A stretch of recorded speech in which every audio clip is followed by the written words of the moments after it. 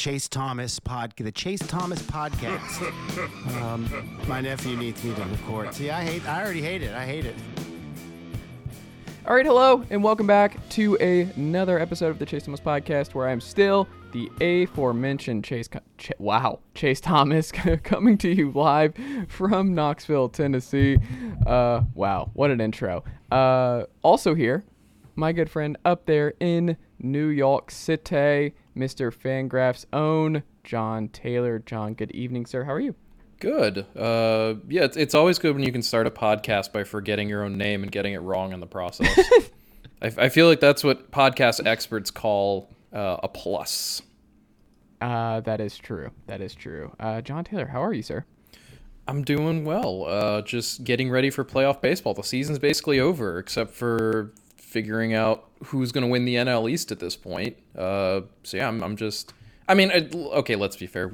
The odds are extremely high that one team in particular will win the NL East, but until it's actually all done and dusted, which may be as soon as like 3 hours from now, we move onward. Well, we might have seen last night, because all it takes is one more Mets loss, and they had a rain out yesterday. So, or one more Braves win, right? Yeah, either one. Basically, one of the magic other. number of one.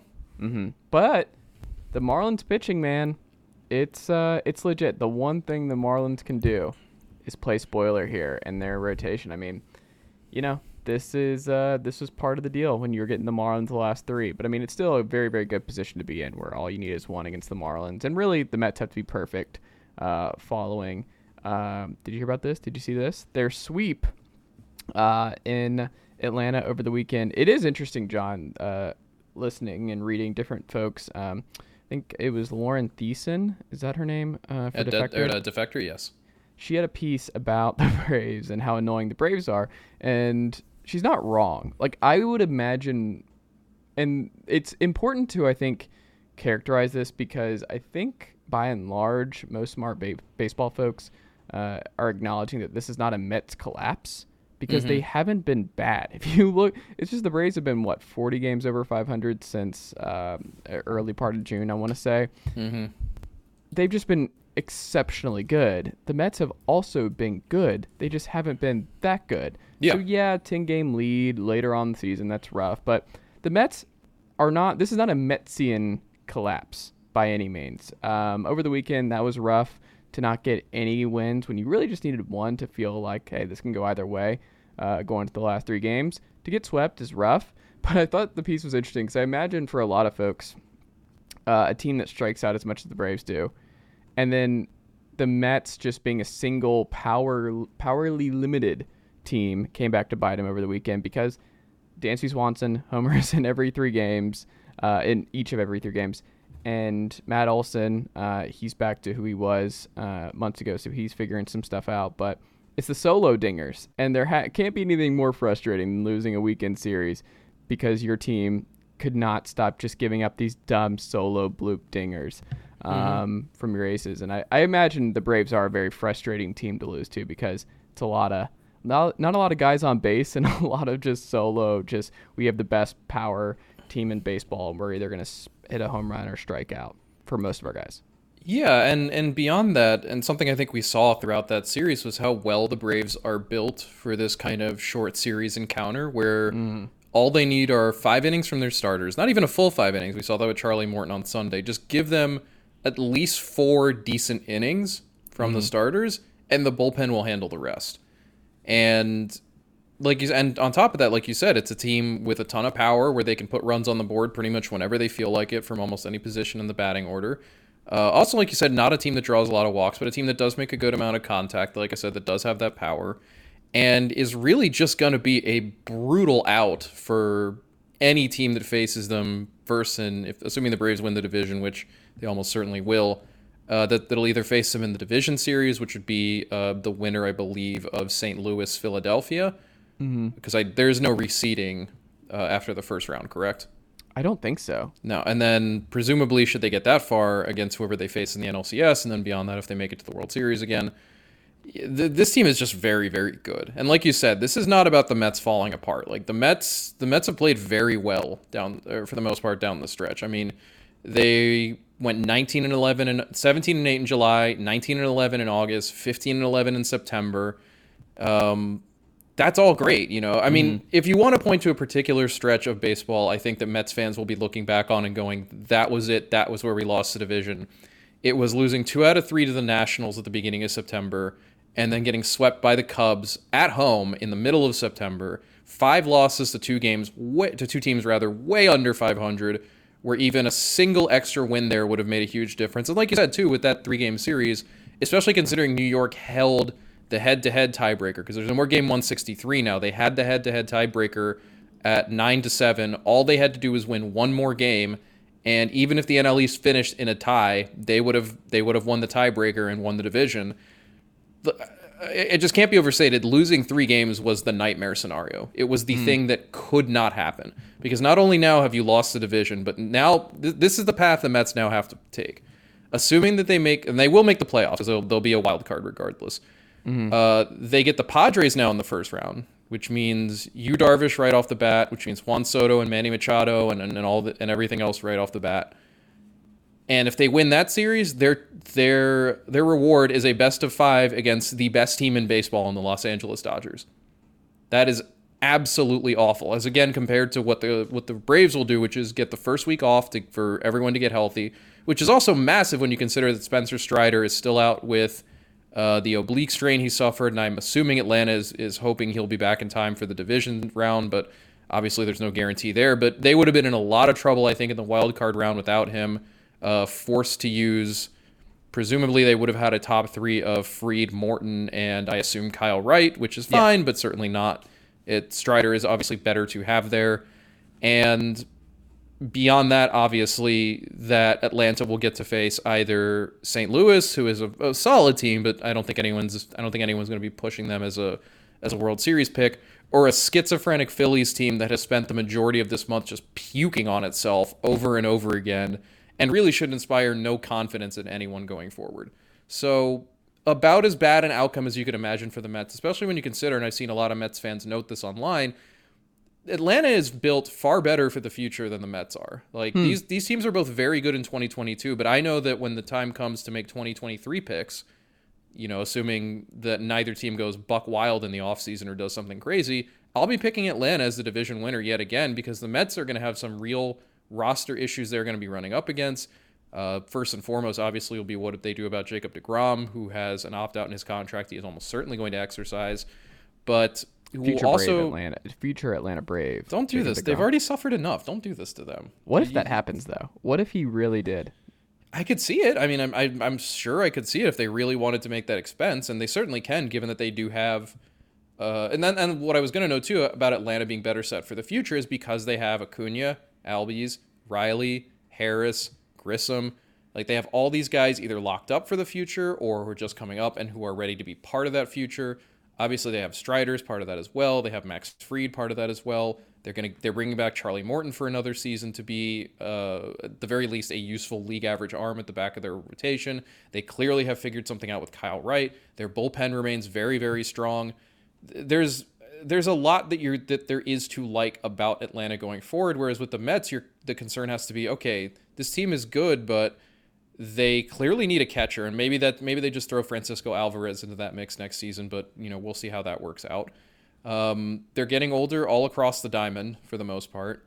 They have to figure out the DeGrom situation. The back of their rotation needs some attention. They've really not received the best results from that group. Their bullpen, aside from Edwin Diaz, has been kind of a mess, and Diaz is heading to free agency, coming off one of the most dominant reliever seasons we've ever seen, so he's going to get paid by somebody. There's a real chance that the Mets might have to run their payroll up to $300 million to bring this group back, and that's without really making any improvements. So this, if anything, this NL East race, not just for what it meant for the Mets for this season, but also for the future. It's like and don't be surprised if a year from now we're looking back and saying the Mets missed their best shot at making the most of this roster, at least as it currently stands. Whereas Atlanta, again, the future is very bright and very open for them because of all the moves they made to lock up their young talent. But like you noted, and like we've been saying, this is not a Mets collapse. This isn't something where you could just go same old Mets. The Braves just chased them down. They just straight up chased them down. I mean, just look at. I wasn't even trying to do that actually. Now that I mention it, appreciate but look at it this way: as you noted, 76-32 in their last 109 games. That works out to a 697 winning percentage, which over the course of a full season is a 113 win pace. Yeah. There's just not a whole lot you can do about that. There's just nothing you can really do when the team behind you just will not stop. You know, it reminds me of in Terminator 2, the T-1000 just relentlessly chasing you, and just there's no way to destroy it unless you just drop it in a big puddle of molten steel or whatever. So, yeah, I mean, it really does say a lot about Atlanta and about how good a team they are. And to me, again, it just says how utterly difficult this team is going to be to knock out of the postseason. You know, we have not had a repeat champion in going on 20 years now, since the Yankees last pulled it off in 99 and 2000. Over 20 years now at this point. I'm not going to bet on Atlanta being the team that breaks that, but there's a pretty good argument that this team going into the postseason now is better than the Braves team that won the World Series last year. And I think it's not even an argument. I think it's a pretty solid fact. This is just a better Braves team than the one we saw last year. And that has to be really scary to think about for the rest of the National League, for the Dodgers, for whoever comes out of the American League, be it the Astros or the Yankees or Cleveland or whoever else.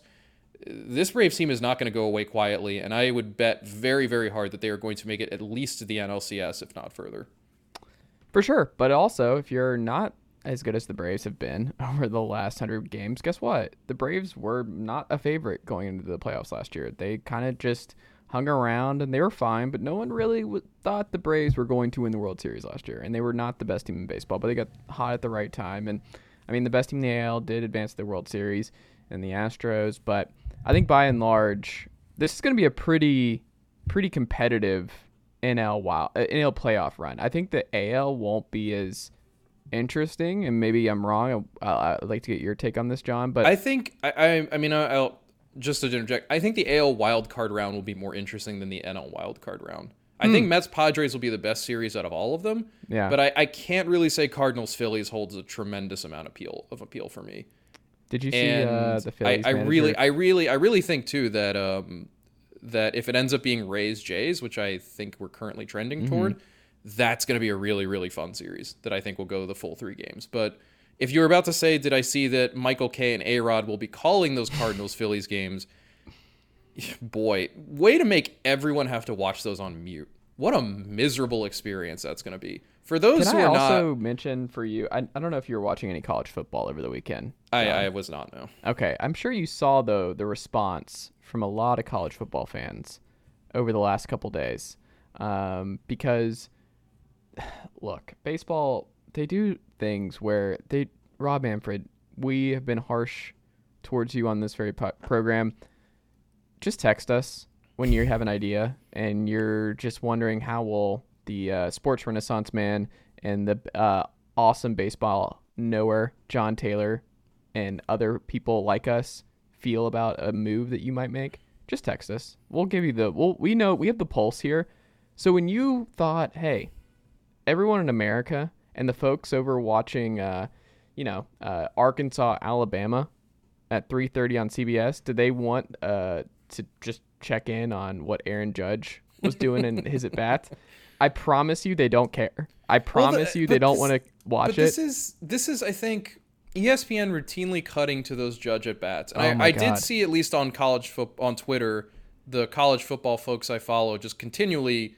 maybe not losing their mind, but at least highlighting the folks who were losing their mind by saying, I remember seeing Joel Anderson tweeting, he's obviously a big TCU fan as they were in the process of upsetting Oklahoma, that, hey, this is not really the time for this. Like, I want to watch my team beat Oklahoma. I do not care if Aaron Judge breaks what is, and effectively not even an it was one thing when McGuire was doing this, when Bonds was doing this, because they were breaking the home run record. The record that Judge has tied and has yet to break is simply the American League record, which I don't really think I don't even know if people would be able to tell you that, and the franchise record, obviously, that Maris set back in 61.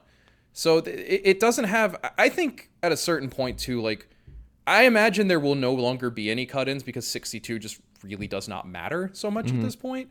But it comes from the similar place, though, that ESPN is contractually obligated to care about baseball in certain ways. Part of that, obviously, is that Judge is and was, and I think probably continues to be, the biggest news story in baseball currently, and that because of that, ESPN, being ostensibly in their role as, the sports news center of the universe, must check into that and be like, hey, it's happening, and also this is probably getting big rating. I assume it was getting big ratings for them to be focusing on that, so they'll continue to focus on it.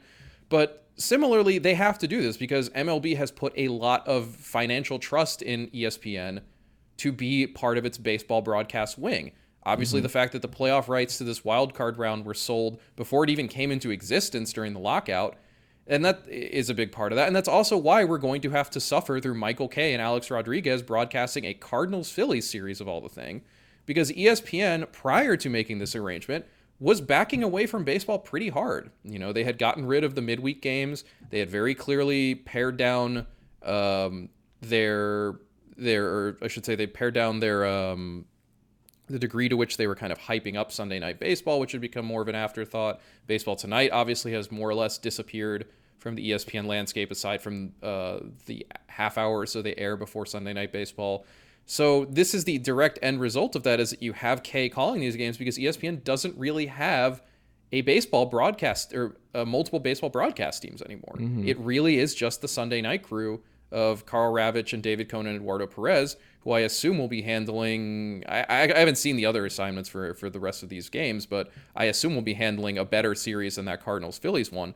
What frustrates me about this is I understand that MLB cannot simply take the local broadcasters for the Cardinals and Phillies and just throw them together in one booth and say, okay, you guys do it. For a million different reasons, that was never going to happen.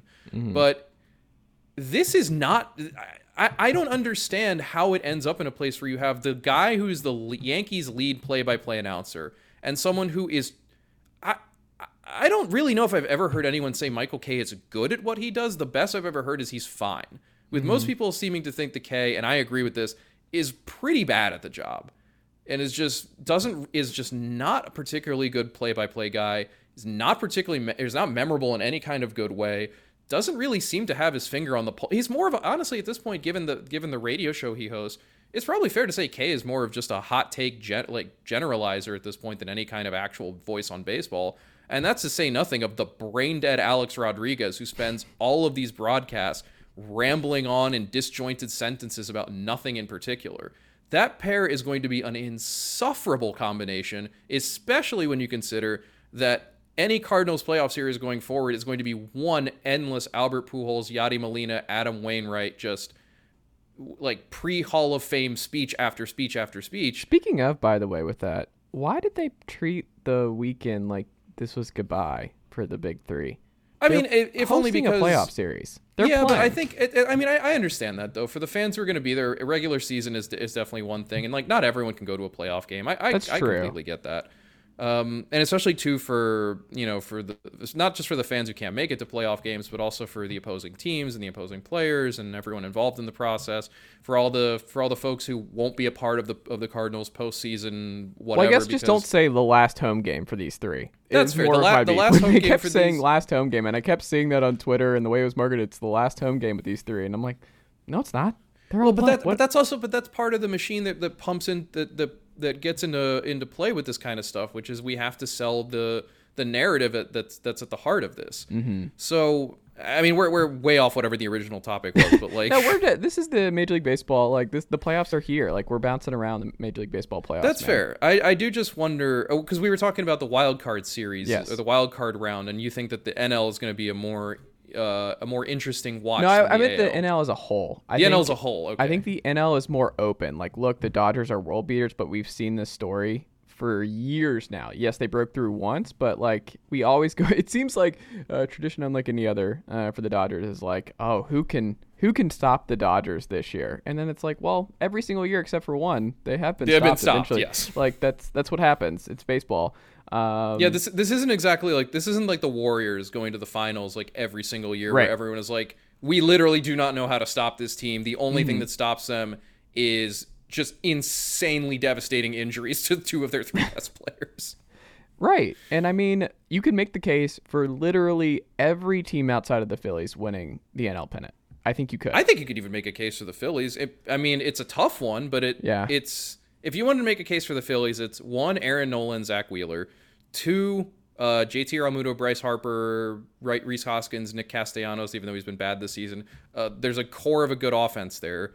3, it's playoff baseball. Literally anything can happen. Mm-hmm. Like, do I think the Phillies have good odds? No, I'd say they probably have the worst odds of any team in this field. But they have good wild card odds. Like the one thing is they're built for the 3-game series. Like I think with their so. I think so power too. Because and their pitching with Wheeler and Nola. Especially because they will get to drop Wheeler and Nola games 1 and 2. Mm-hmm. Obviously, the downside for them is they won't be playing at home unless they can force 3 games. Mm-hmm. And St. Louis is no pushover in regards to any aspect. I mean, not a super team by any stretch, but a very solid one that should at the very least, like I don't see the St. Louis team just rolling over and giving up. No. But I mean, I don't know. I think in my mind, I think I tweeted something to this effect on the other day after the Braves finished that sweep, but I would not be surprised if the CSs we get are Yankees, Astros, and Braves, Dodgers, because in my mind those have been like essentially wire to in some cases wire to wire, but otherwise for the better part of the season the 4 best teams in baseball. Mm-hmm. And they're going to be favored. They're not only are they going to get all the 4 of those teams going to get the week or the first round off to rest and recuperate and everything. Not only are they going to have home field advantage going forward in the divisional round, not only are they just the best talent teams, but they've also, all 4 of them have playoff experience, tons and tons of it for the most part.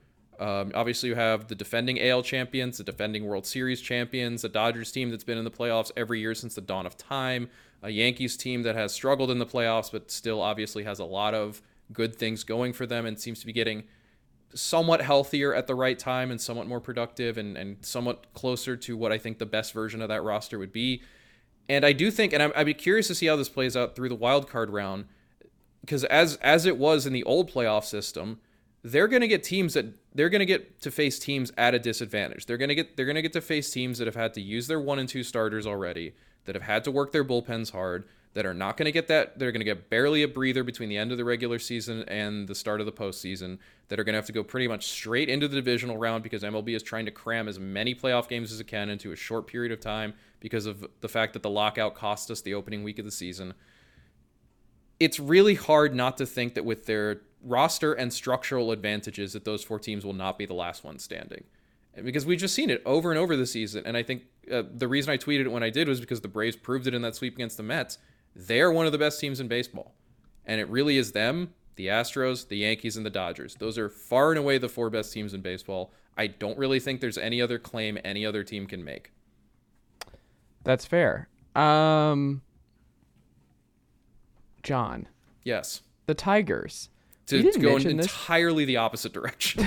Well, they're playing okay. 10-3 as of yesterday, I want to say. So I'm not sure did the Tigers win yesterday? I don't know. I mean, look, man, you're asking a lot to ask me to pay attention to the 2022 Detroit Tigers at any point past like mid-April. Like once it became clear around like the end of April that this team wasn't going to be any good, that was pretty much the point at which I checked out on Tigers baseball. And nothing that's happened in the 5 months since has made me think that was a mistake. However, Scott Harris was hired. And Scott Harris, if you read around what people think of him in baseball, coming from San Francisco, former Giants front office dude. Very, very different than Al Avila, yes. It looks like, which we have said for several years now on this show. Like a really long time. And it happened, and we haven't talked about it, and I wanted to get your perspective. Now that the Tigers shifting gears a little bit here. I mean, 10-3 last 13. Scott Harris been a breath of fresh air in Detroit. I am more interested in what Detroit does this winter with the Scott Harris hire, because I think they could have gone a lot of different ways, and they could have Chicago White Soxed it, and they did not. And I think there is reason for optimism, because like, what have we said? They've drafted well. They have talent. They just don't develop anybody. No, they've been very bad at talent development, and I think that's going to be the biggest a little issue. Bit. Well, I think there are 2 huge issues when it comes to the Tigers going forward. The first is, like you said, talent development.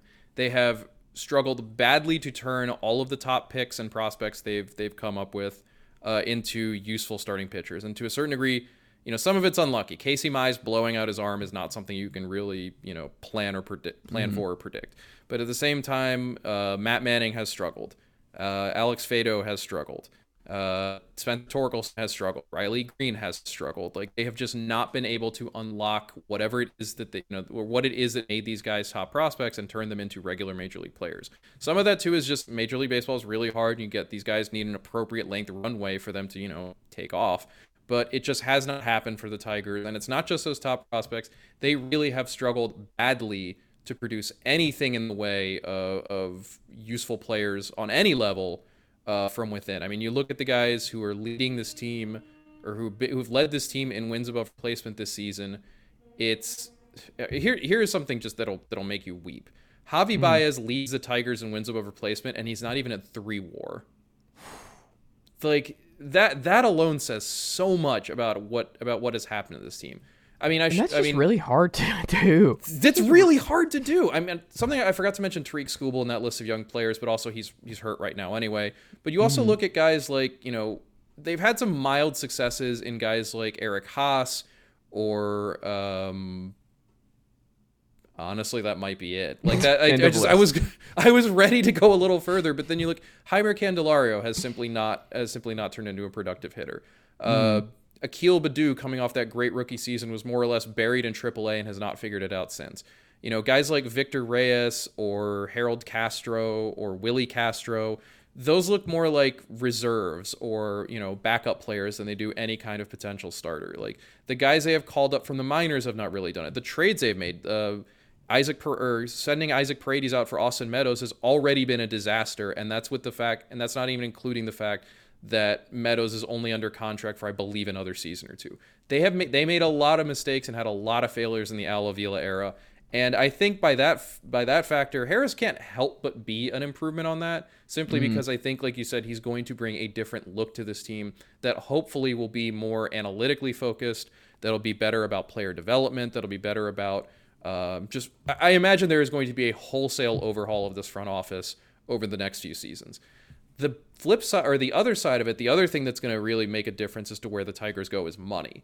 And that's something we've talked about with the transfer of ownership from Mike Ilitch to his son, Chris, and how it seems like the younger Ilitch is really not as interested in running and maintaining a team the way that the older Ilitch was. Which Mike I'm surprised by. The track record with nepotism transitions of power has just been... It's so sterling. Like, yeah. it's bizarre to think that this son, who is in no way, shape, or form qualified to own a Major League Baseball team, but was given one anyway, just is not actually qualified to run a Major League Baseball team the way it should be run. Or maybe, it goes against what we watch on Succession every year. Like, it goes against, which is another just a clean transition of power. Yeah, or House of the Dragon. I mean, I guess at least the Tigers have less incest happening than that one, but... Where are the Starks when you need them? The Starks were really the only good transition of power here. Ned understood it. Rob, and we wiped him out. We wiped it all out.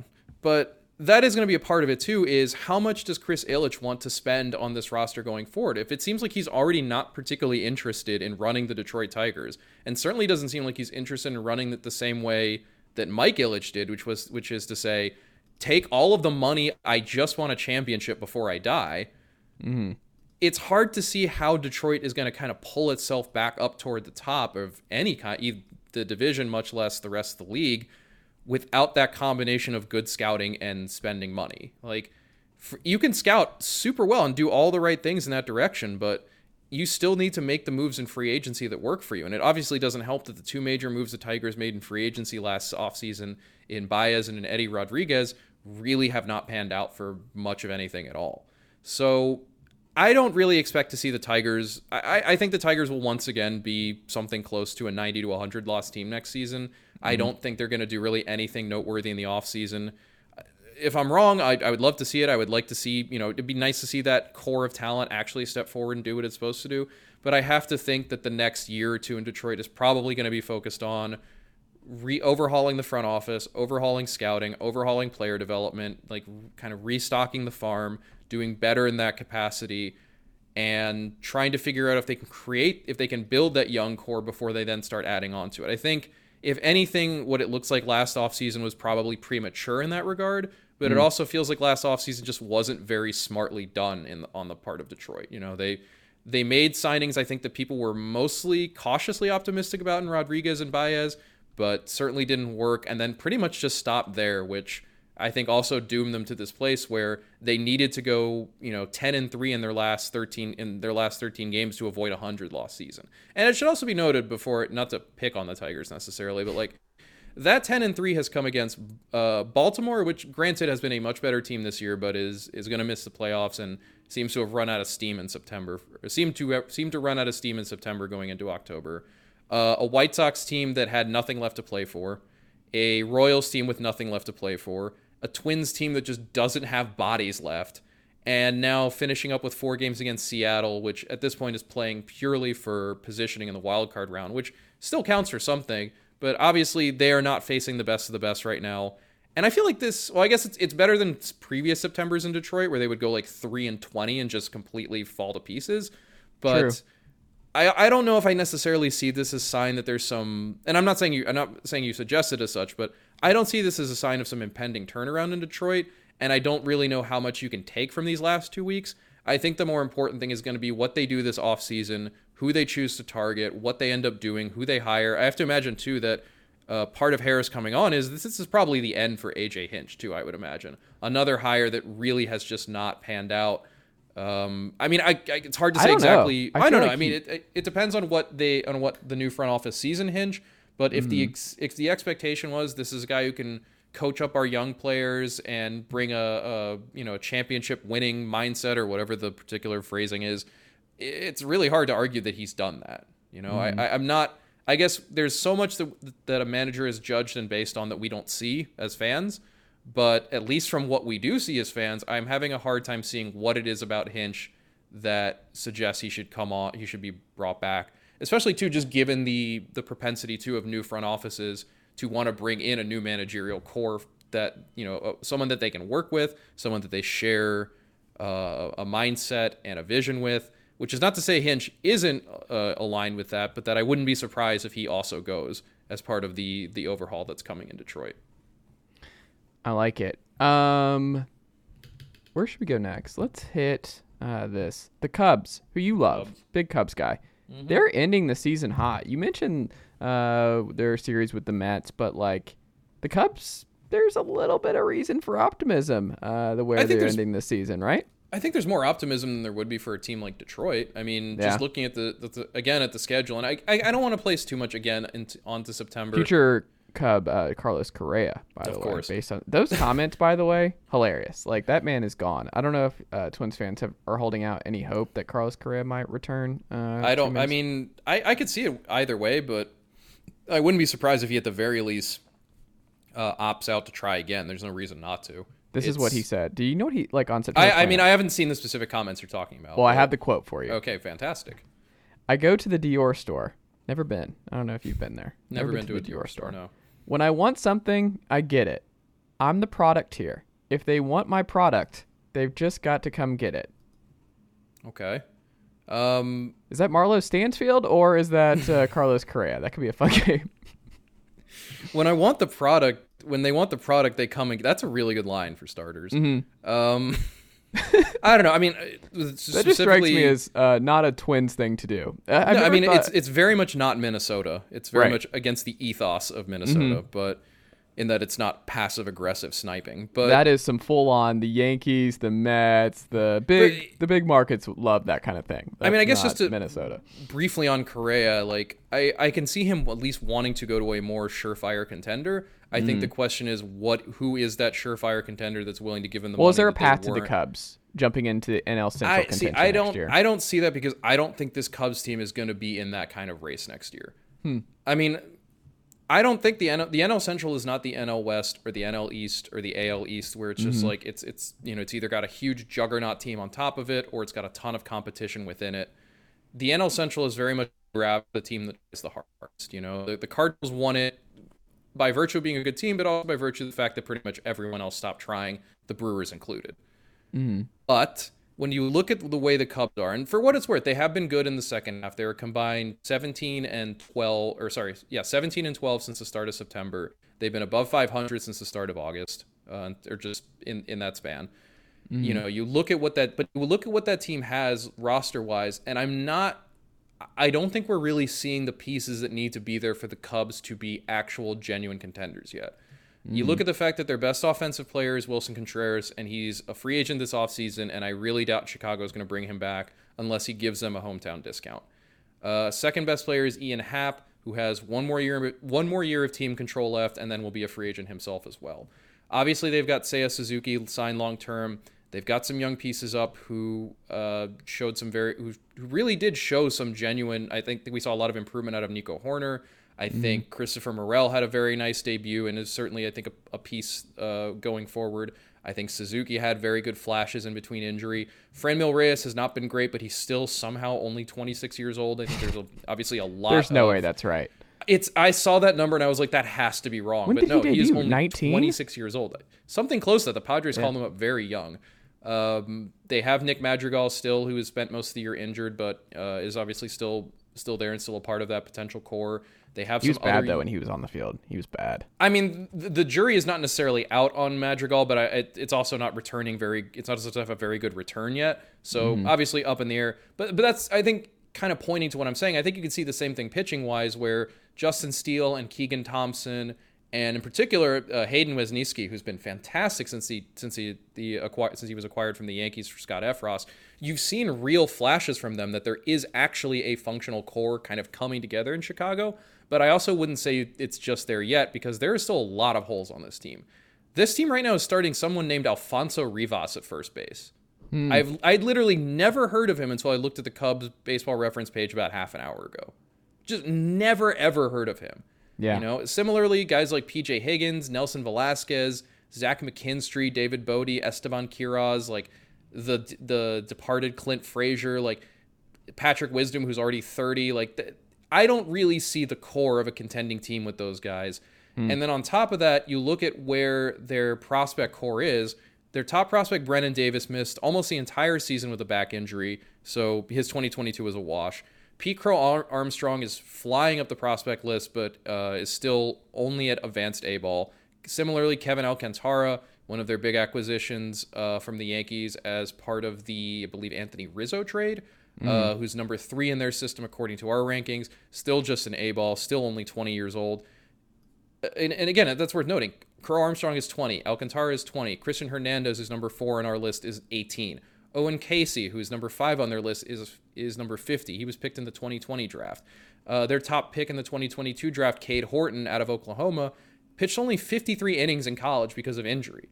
You know, I don't really know that the pieces are there for the 2023 Cubs. I think what's more likely is than the 2023 Cubs being like a player for Carlos Correa and actually getting themselves into the race is something more along the lines of they take 2023, they let the prospects keep developing, they see what they've got with the young guys in Suzuki and Morel and Horner and whatnot.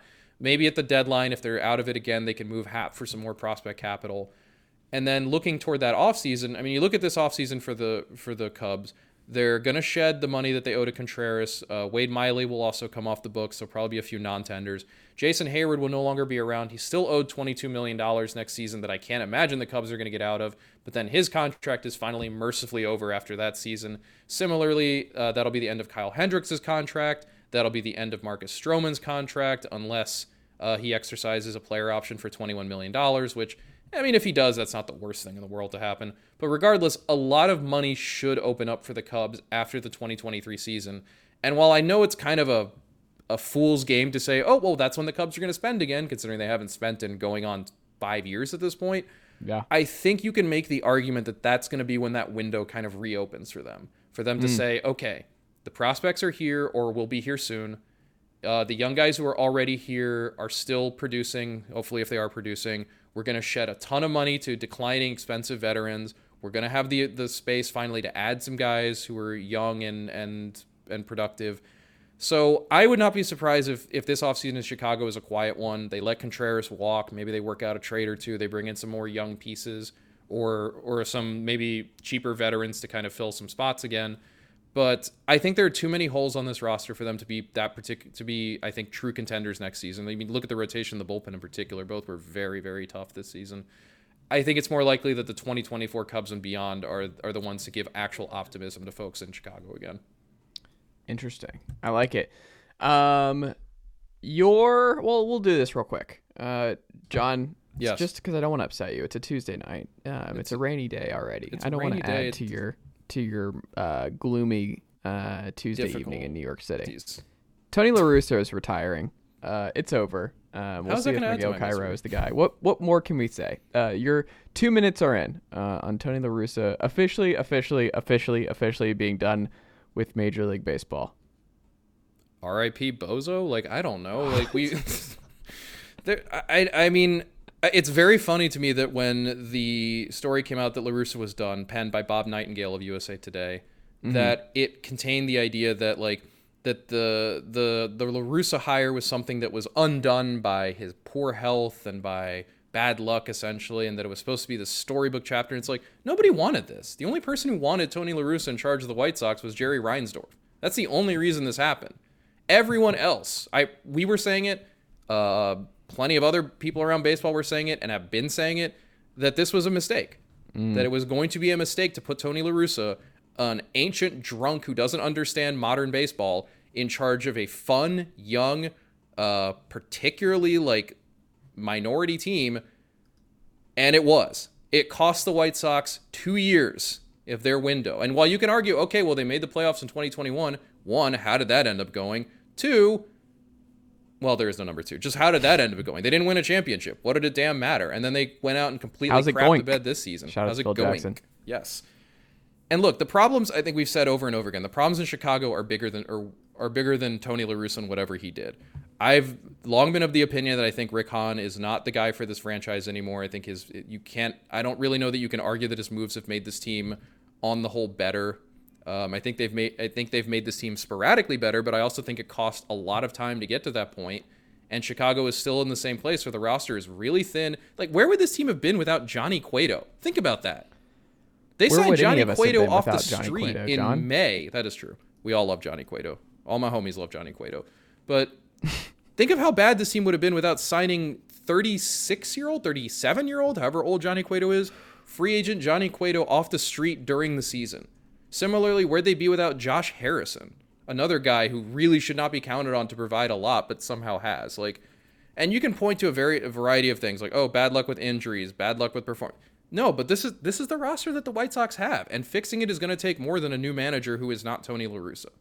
As for La Russa himself, whatever. Like, he never should have come back out of retirement in the first place. He will go back into retirement to go back to being a surly drunk who doesn't like anyone and who gets called by the older writers around the league to give some grumpy quote about how analytics or something. So, whatever. He will not be missed. I don't particularly care that he's gone. I've never been a fan of his in the first place, if you can't tell. I can't help but think this will only be a positive for Chicago, especially, again, given some of the quotes that were coming out while La Russa was out from the players that basically said, yeah, he's a dick and we don't like him. But at the same time, there are bigger problems in Chicago than him. And I think this is a team that needs a far more thorough approach to change. Like, I think they need a far bigger change. And I think it has to start with Rick Hahn, and I think it has to start at the top. Ideally, it would start with Jerry Reinsdorf, but I don't necessarily know that that's going to happen. Hold your breath on that one. I'm sure White Sox fans were hoping that Jerry Reinsdorf will hold his breath until there aren't any left. But yeah, we're getting dark here. We're getting dark about the Chicago White Sox, a team that is massively disappointing and gave me a headache for most of the year. That's me, just a full-on blizzard here. I thought that was your Darth Vader for a second there. Oh my goodness. John, we'll end on this. A happy note. Your NL and AL MVP. You got to do it Tuesday night. Who is your NL and AL MVP? I mean, it's just tough. It really, really is tough. I guess we'll start with the NL because I think I feel a little better there about just saying. I mean, it's funny because for as much as all the debate has been on the AL side of things about Judge versus Ohtani, and here's where I'd like to know too that Aaron Judge's wins above replacement on Fangraphs is 11.4, which is just nonsense to think about. By Fangraphs WAR, the following three players are tied for the National League lead in WAR: Nolan Arenado, Manny Machado, and Paul Goldschmidt, with Freddie Freeman 0.2 WAR behind. and We Francisco should mention Lindor Freddie Freeman's had a point better behind year them. than he did in Atlanta. Like, this is maybe his best season ever. Which is wild to think about that. Even despite that, he will not. I don't think he'll even finish in the top three of the MVP voting. I think the top three will be Arenado, Machado, and Goldschmidt in some order.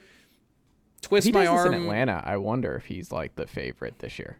Possibly. Twist my arm, pull my leg. I am probably going to go with Goldschmidt. Mm-hmm. I think Machado. They might clean up. Marmol might win Manager of the Year. You might get Goldschmidt MVP. I think Pujols obviously will win Comeback Player of the Yeah. Year, which is kind of an insult to him in the first place. But That's the dumbest award, though, in sports, is comeback. No one knows how to define it. They make up the rules every year. Like, what is comeback? He was just injured last year. That's not comeback of the year. He was just injured. What does that even mean?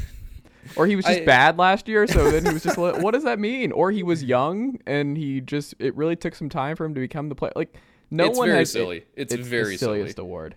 I think Goldschmidt has the shinier numbers than Machado does. He has the better triple slash, the higher weighted on base average, the higher weighted runs created plus. Wow, that's a real tongue twister. That's tough. Arenado obviously has him on the defensive end of things, but I really don't think MVP voters care that much about defense unless it's an obvious like 5-tool superstar. Mm-hmm. So I think Goldschmidt's probably going to walk away with that one. Any of those three guys of Arenado, Machado, or Goldschmidt winning is fine by me. I truly, they're all excellent players. I just think it's going to be Goldschmidt in the end, especially when you count the fact too that he's a guy I think last year a lot of people started to wonder, is Paul Goldschmidt, is he done? Is he reaching the end? Nope, he is just fine. This may be the last really good season of Paul Goldschmidt's career, but I think it's MVP worthy regardless. AL, look, the NL MVP vote feels to me like you're essentially splitting hairs numerically. Mm-hmm. The AL MVP vote is a purely philosophical one at this point. And that said, it is a philosophical argument of which is more valuable overall. A guy having one of the single greatest offensive seasons the league has ever seen, or a dude who is on both sides of the ball a top 10 player. I genuinely don't know how you answer that. I don't know if I have an answer for that myself. Man, this goes back to it's funny that the Angels can't get away from this. The Trout Miguel Cabrera debate. This is the spiritual successor of the Miguel Cabrera Mike Trout debates. And I think unfortunately for the Angels it's going to end the same way, which is I think Judge is going to win the MVP. I don't think there's a doubt Judge is winning. I don't think so either. I think if he'd finished with 50 home runs, yes, maybe Ohtani can sneak in, but I think the narrative is just too strong. The narrative of 61 homers, the narrative of potentially winning the Triple Crown. He'll win at least two of the three categories and has an outside chance of winning the third. The narrative of, again, the if Angels you want to use... suck. There are the still Angels some are writers still terrible. who are... Yeah. Yeah, the Angels are still terrible, whereas the Yankees have won the division and are going to go to the playoffs. And on top of everything else, the narrative of him doing this in a contract year after turning down an extension, betting on himself, and coming away with, again, one of the 20 best offensive seasons we have ever seen in all of Major League history. Unfortunately for Ohtani, I just don't think what he did is enough, which is insane to think about. He was literally one of the 15 best pitchers in baseball and one of the 25 best hitters in baseball at the same time, but that's not going to be enough. And ultimately, I don't know that I really have a problem with that. I think in order to defeat a guy like Ohtani, similarly, in order to defeat Trout in his prime, you needed to put together a season that was historically, undeniably great. Something that people will be talking about for years to come. And I think Judge did that. Again, an 11-win season. That doesn't happen. That's Trout territory. That's Trout in his prime territory. That's ultra freak Barry Bonds territory. I don't even know if Bonds got that high because his defense was too bad. Judge is a total package. He's gonna if not set a record, at least gonna make history. If I had a vote, I would give it to Judge, and I don't think it's going to be a particularly close vote ultimately anyway. I think Judge is going to win in a landslide. I would agree. John Tayler, always a pleasure, my friend. Find you on Twitter at JATaylor. Go subscribe to Fangraphs.com, especially right now with the season wrapping up here with all kinds of great playoff coverage and a whole new group of talented writers to join forces with the already talented group of Major League Baseball writers right there. So subscribe today, Fangraphs.com. Do it. Playoff baseball. It's here. Come join us. All our playoff preview stuff is going to start rolling out in the next few days. We'll have staff predictions. Zips playoff odds, power rankings, series previews. And then throughout the playoffs too, we'll be running live chats during our games. I'll be running the Twitter account, so I'll be keeping folks updated with all the cool Fangraphs stuff. We'll have coverage of every game as it happens. So yeah, like Chase said, come subscribe to Fangraphs. Come join us for the single most fun month of the year, October. It's here. It's finally here. I'm happy for you that you get to spend this first round not having a minor coronary incident every time a new Braves reliever comes in. Yes. That you could just watch a bunch of other teams beat up on each other and just sit there kind of rubbing your hands together. But it's going to be a lot of fun regardless. I'm really excited about just getting to this point of the season again. Let's go playoffs. Let's go baseball. Let's go. Let's go MLB. There you go. John Tayler, I will talk to you next week. Sounds good.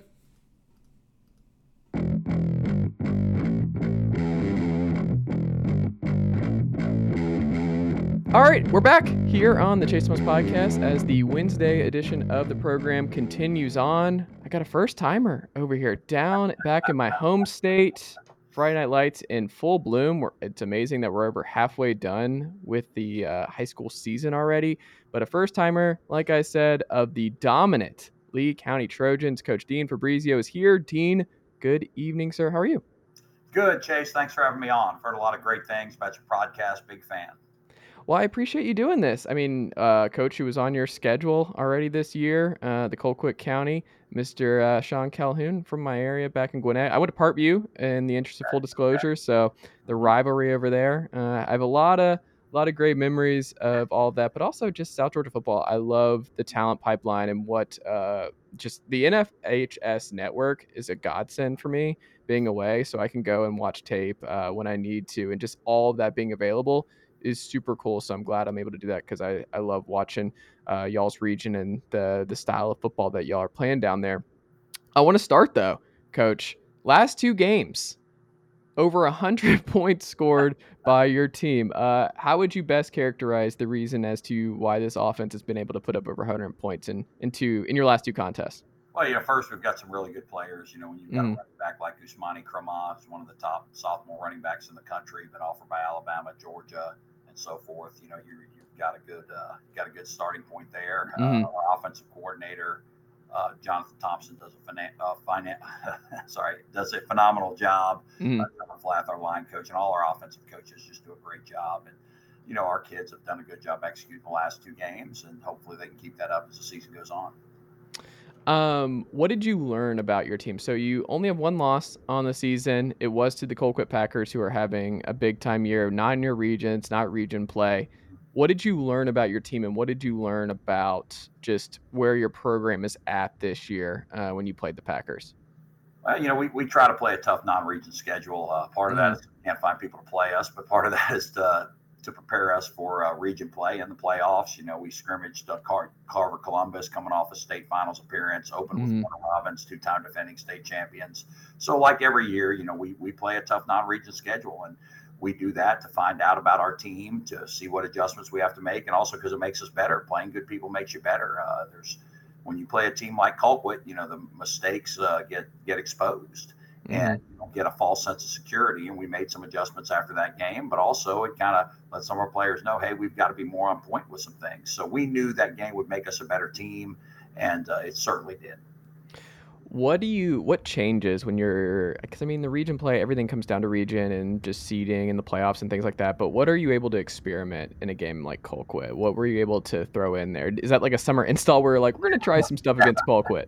No, there's definitely no experimenting in that game. What it does is, maybe in some other games you're able to get away with some things and not playing quite as fast, maybe being a little, not reading your keys as fast. And even though you go over those things with the kids, they're able to get away with it sometimes in games. But when you play a team with the talent level and coaching that Colquitt has, you do those same things and you're not able to get away with it. So that was, I think, the biggest thing is it shows those kids, hey, look, this is what we've been on you about. And, sometimes if it doesn't hurt you, it's hard to get that point across to the kids. But in that game, those little detail things that maybe you can get away with versus other competition, you can't get away with versus Colquitt, and it really makes you tighten up as a team.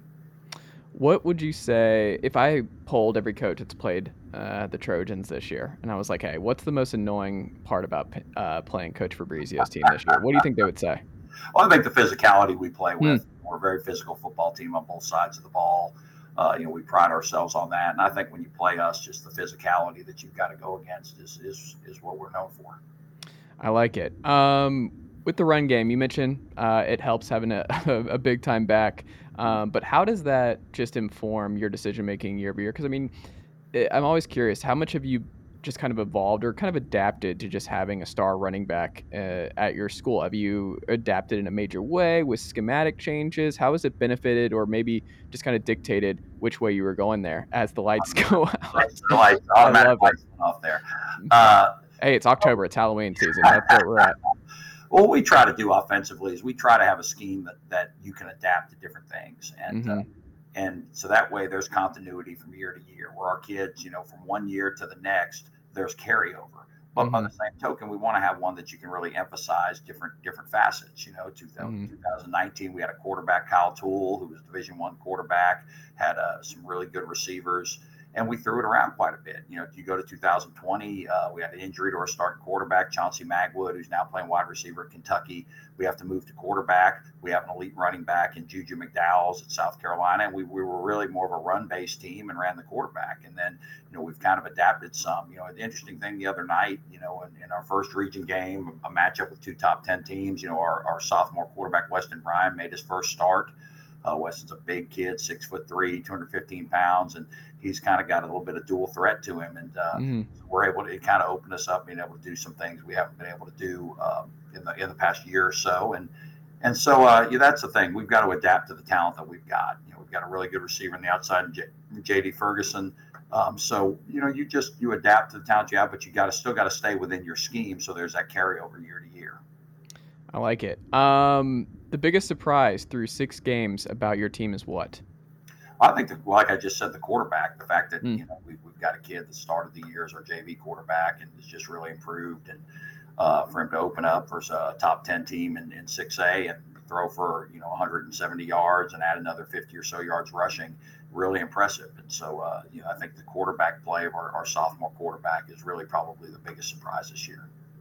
Where do you think, when you look at reads for him, where is he at in the process here? Do you trust him multi-reads? Are we at one read quarterback yet? How much are you opening it up for him at this point? We're giving him a little bit, but he's a 4.0 plus student, so he's able to handle a lot and really kind of soaks everything in. So we're kind of fast pacing his learning here and putting things in and what we're allowing him to do. But he's a really good kid. And like I said, our offensive coaches do a phenomenal job of adapting to the personnel we have within our scheme. And our offensive line is really good this year, and so it's something that we've been able to adapt this scheme around what we've got, and that's something that each and every year is unique about high school football, is adjusting your scheme to suit the talent base that you have and get the most out of them. What have you found is easier to teach for your offensive line? You mentioned it's been a strength for you guys. What has been easier, zone or a man zone blocking scheme? Zone or gap blocking scheme. Well, we actually do both, and our offensive line coaches, John Flath-Ricard, do a phenomenal job. And, I'm always kind of on them about, are we doing too much? But they do a good job of kind of merging those things where there's a lot of carryover between the two. So that's something that we kind of do a lot of both. Some people exclusively zone or exclusively gap, and we do both. And what's unique about is that harder? Yes and no. I mean, I don't necessarily think so. Our line coach doesn't seem to think it is. There's certainly a lot of positives to it. But we've been able to mix and match and do both of them. But like I said, the way he teaches it, there's a lot of carryover between the two.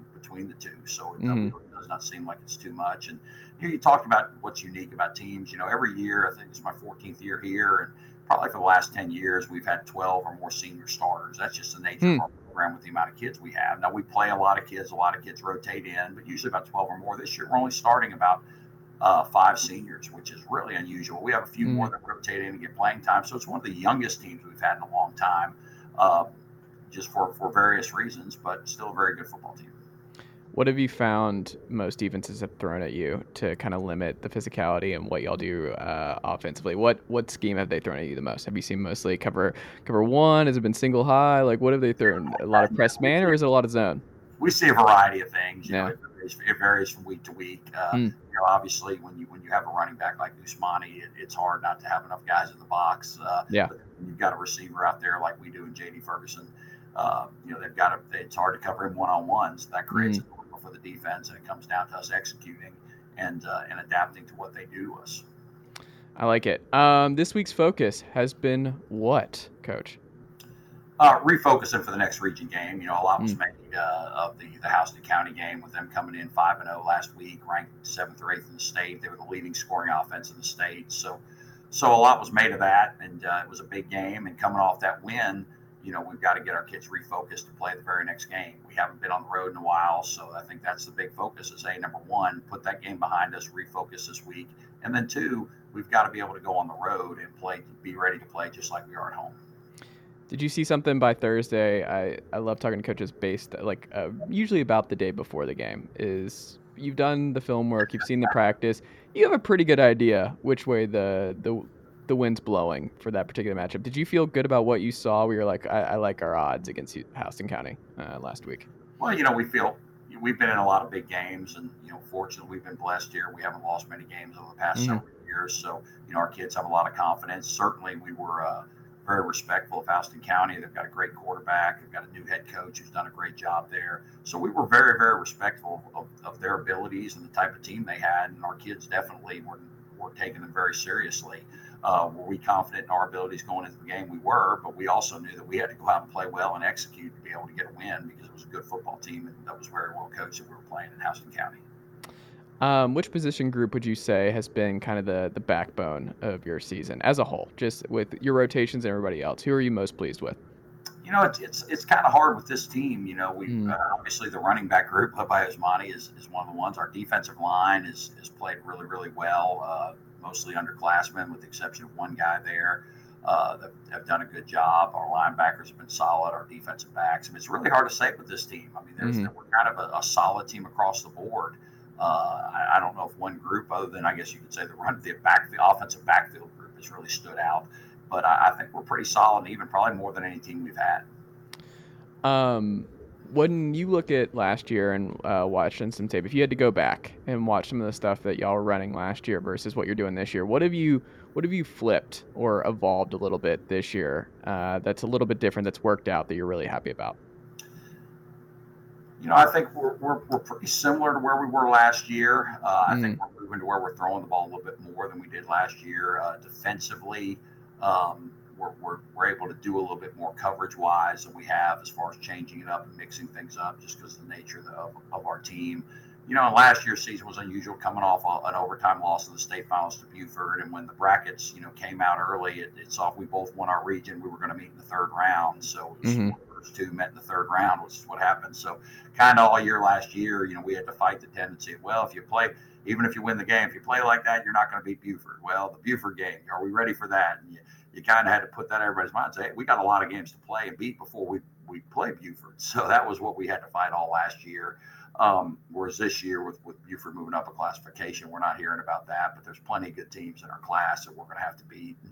And in our region to start with, I think we have 4 teams ranked in the top 10 in just our region. So, you know, we've got our work cut out for us there. But I think we're probably a little bit more versatile on offense than we were last year.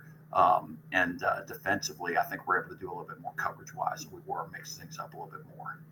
Buford moving up is weird, man. As a guy who grew up in this state, like in Georgia, and I mean they were at the low end coming up, even back with the Darius Walker years. The I think what was his name, the Oregon quarterback who went over there, Roper, years and years ago. I'm dating myself here a little bit, Coach, but I mean just seeing them at nearing, they're not set. Are they 6A or Class 7A? They're the highest class. Yeah, they're in the highest now, which is just wild. It shows how much that area has grown. But I mean, goodness gracious, that was not the case. But I'm glad it's more competition for them, because that was like the whole thing, is they wouldn't play Parkview during that time and everything else because of the size. Are you happy with just kind of the way your schedule unfolded and just kind of where your region is and who you're playing against year over year? You know, what I like this year, you know, the regions came out, it was a new year. And we had more teams in the region, which locked us into more games, which I liked. You know, being in South Georgia, that's always something. Just because of the lack of teams down in this area and the travel, sometimes Mhm. the regions aren't as big, and it makes it a little bit tougher to find games. So having more teams in the region, we've got some teams in that haven't been in, like Tift County veterans who are playing this week, Thomas County Central, that are relatively close by South Georgia standards, an hour or so Mhm. away. So it's nice to have some more games closer by, locked in, and even though our region's still tough, traditionally, we had Valdosta in there, and they've moved out. We played them the last several years, but we've got a lot of teams that are close that have locked in. It's still extremely competitive with Houston, Thomas County Central, and Northside, and ourselves all being ranked in the top 10. So it's still a very, very competitive region. But I do like the fact there's more teams in the region, and we've got some teams closer to us than we've had in the past. Do you think we're going to see more teams travel? I mean, I know Brookwood went to Vegas this year, and I think Collins Hill did that a year or two ago as well. Do you think you're going to see more and more, just with TV and just with maybe just recruiting too, is just to see more of these star kids bounce around and play some of the other star kids in the regular season? If you could do it, do you think we'll see more of it? I think that's certainly a possibility as you get Mm-hmm. ESPN and more people involved. We've been blessed here. We've been on ESPN 2 different times, so Mm-hmm. pretty cool experience. Of course, we got to host the one here when we were in the Geico Bowl in Yeah. 2018. So that was a pretty neat thing, and we've actually had talks about playing some people from out of state, but Mm-hmm. it hasn't transpired yet. It's tough to make those long trips, especially early in the year. Mm-hmm.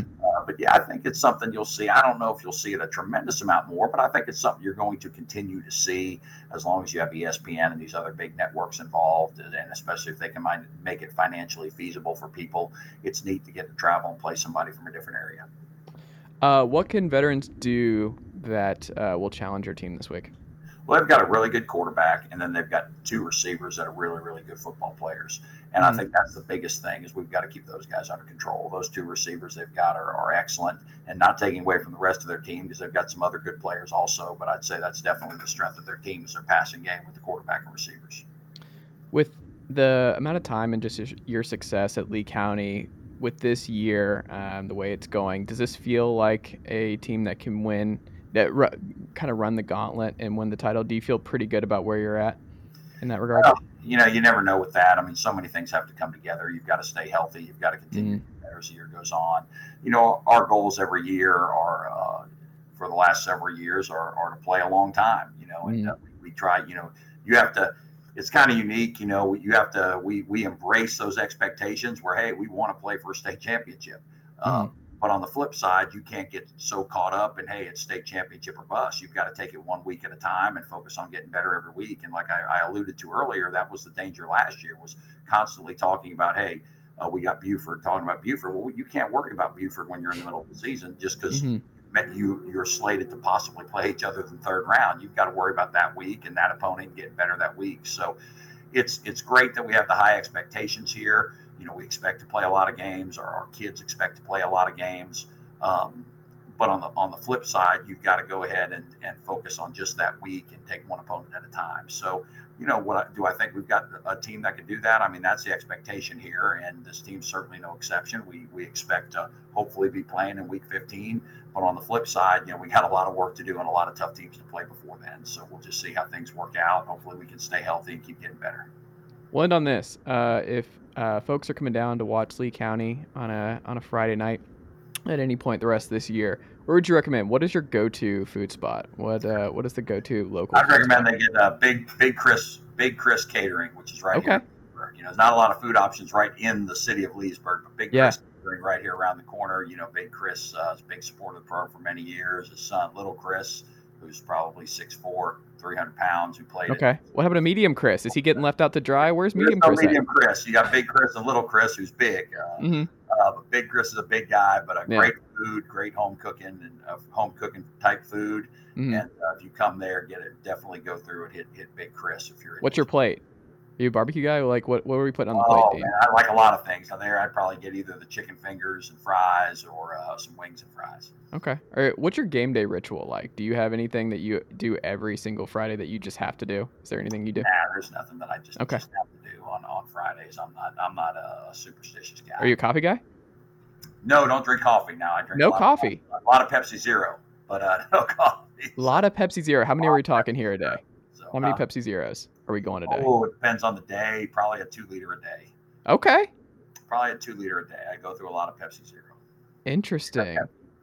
In the South, in Leesburg, he's the Pepsi Zero. We couldn't do Coke Zero.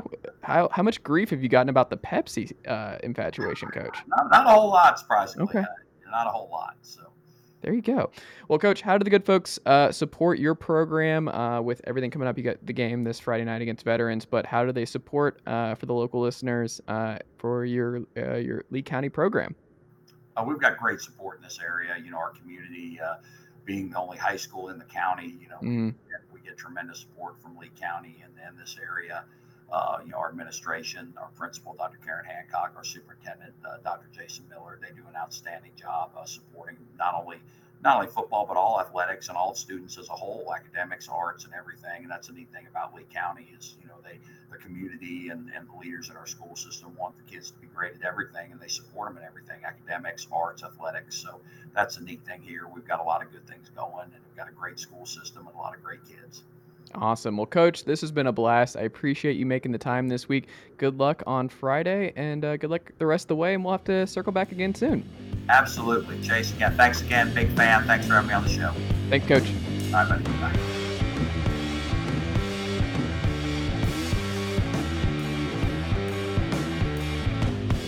Nicely done, nephew. Chase Thomas Podcast. Hell yeah.